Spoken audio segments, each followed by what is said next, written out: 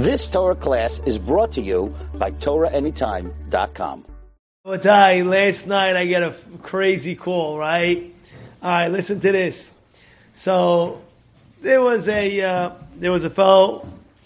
He's about 23, 24 years old, and he calls me up. He called me up 3-4 weeks. He called me about a month ago. Hey, listen to this, crazy.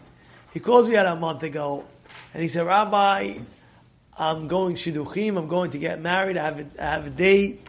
There's a certain girl that I'm very interested. I know her, and what do you think, Rabbi? And this, I was like, look, Hashem, try, go for it. You know, who will set you up? He says, so and so, this shadchanit will set me up. I said, no, b'chavod, go for it. So I give him my beracha. I give him, no problem, go beracha, my beracha, go for it. All of a sudden, he calls up. He says, this, that. He says, but before I go, Rabbi, could you just say, if it's the best thing, yeah, not. If it won't work, it won't work. He said, okay, no problem. If it's not the best thing, you'll find another one. Don't worry, you'll find another girl. You'll find your zivug. Anyway, he gets back to me and he says, Rabbi, I tried, and the family said that she was already going out. Okay, very good. Now, fast forward, she finds out that it didn't work out. A week later, says, okay, I want to try again. She's not going out anymore. I want to try again. She's trying again, and for some reason, he's a little bit embarrassed. He ends up saying, listen to this, a month goes by, which is last night, says, Hashem, please, I beg you, let me know. Is this the girl that's driving me crazy? Is this the girl? It's not the best girl? Not yet. Just, if it's no, it's no. If it's yes, it's yes. Please. This past Friday, he sold COVID tests. You know the COVID tests? He sold COVID tests. A buyer, a seller, sold him, let's say, I don't know, thousands of tests. He's a buyer. He's okay, no problem, send it. Sends it to him.